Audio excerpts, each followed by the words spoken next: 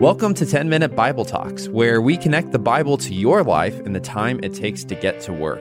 I'm Patrick Miller. And I'm Keith Simon. Right now, we're learning what it looks like to follow Jesus by working our way through the Gospel of Luke. It was an ordinary day at Loro Park Zoo. Children are running around from exhibit to exhibit. People are laughing. They're enjoying fine weather. It was all ordinary until a gorilla escaped. The first park employee to see the uncaged gorilla acted quickly. Great training, was ready to go. He finds a tranquilizer gun, and from a long distance, he takes his shot. But somewhat to his surprise, the gorilla, it doesn't kind of slowly lumber to a stop and fall over. No, the gorilla just falls over immediately the second that it's shot.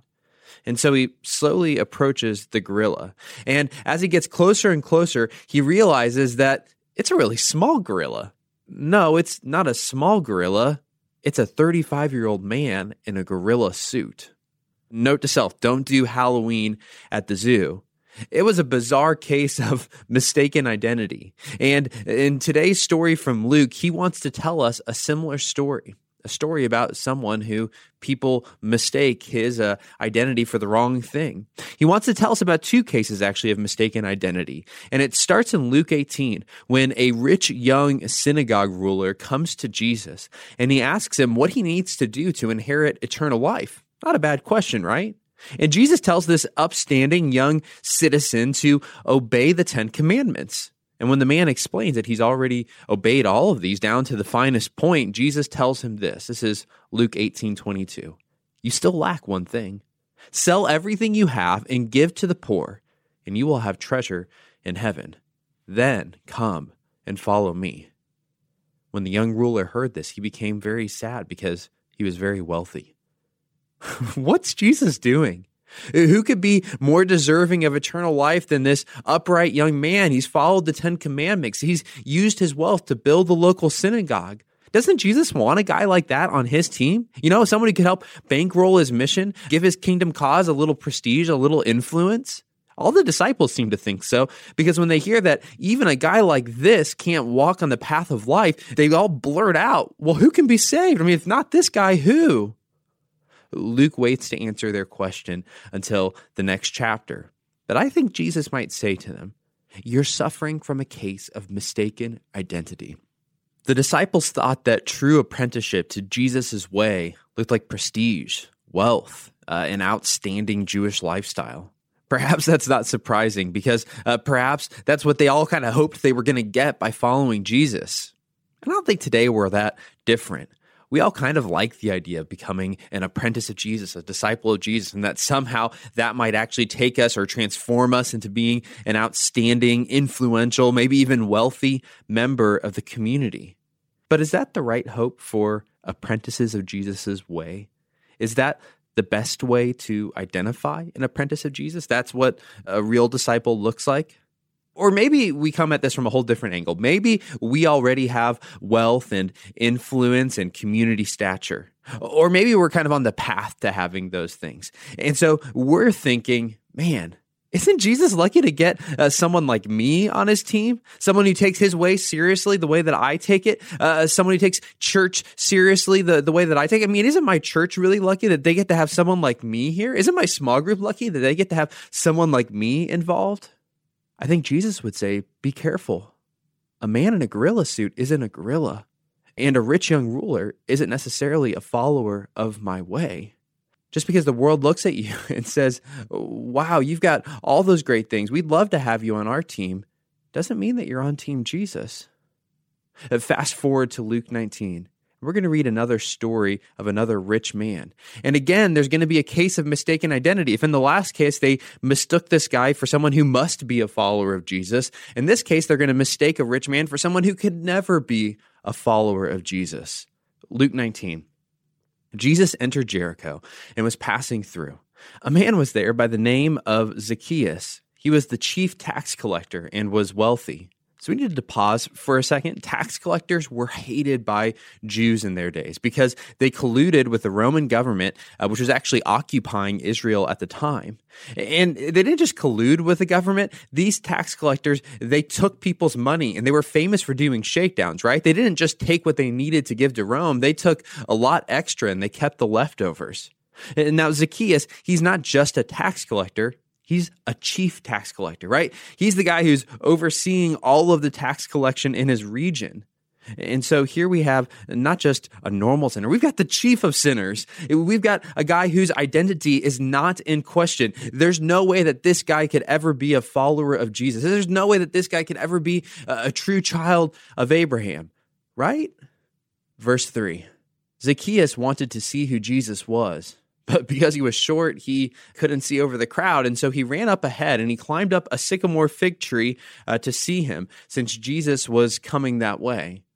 When Jesus reached the spot, he looked up and said to him, Zacchaeus, come down immediately. I must stay at your house today. And so he came down at once and he welcomed him gladly.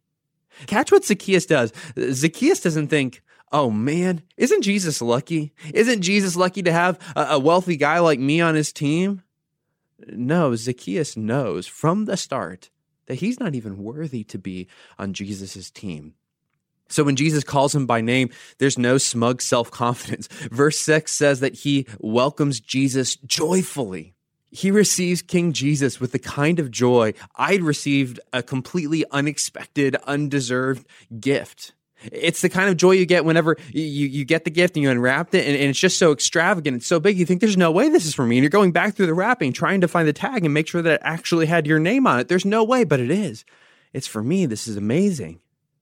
Verse 7, all the people saw this. Jesus saying, I'm going to go stay with you, Zacchaeus, of all people. They saw this and they began to mutter, he's gone to be the guest of a sinner. But Zacchaeus stood up and said to the Lord, look, Lord, here and now I give half of my possessions to the poor, and if I've cheated anybody out of anything, I will pay back 4 times the amount. The law of Moses required a full restitution of anything that was stolen, plus a fifth. But in extreme circumstances, someone could even do a 4-fold restitution. And so here's Zacchaeus saying, look, I'm not just going to give people a quarter back over the top of what I took from them. I'm going to pay them back times 5. I'm going to pay them back and then add another 4 on top of it.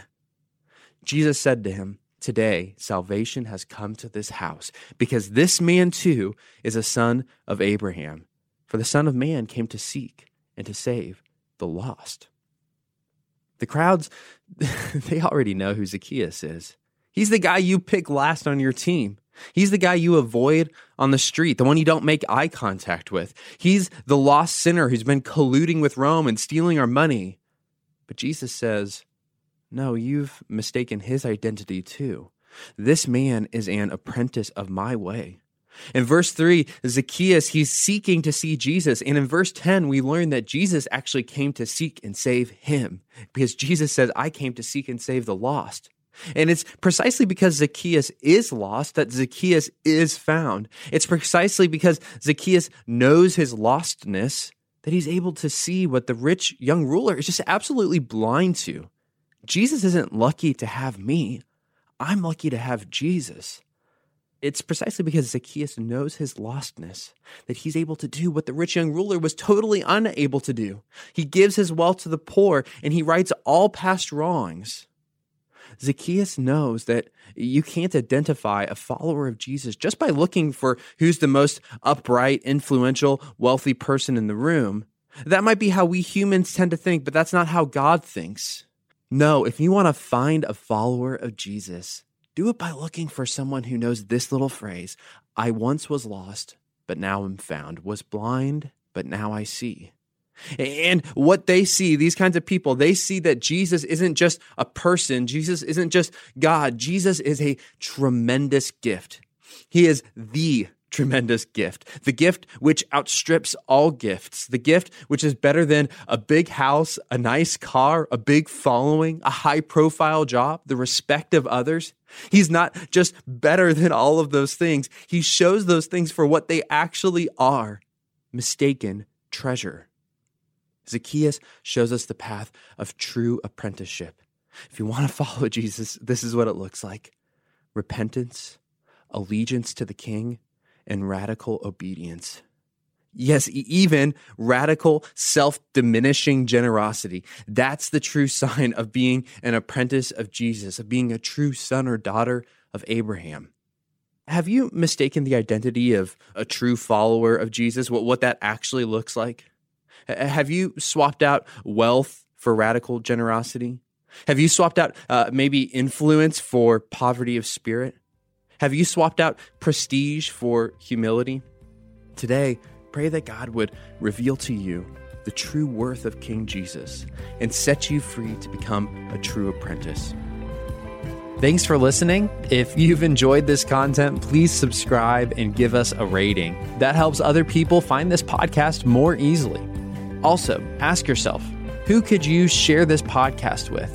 Texting an episode to a friend or a family member is a great way to help them grow spiritually. If you want to go deeper, check out our show notes for book recommendations.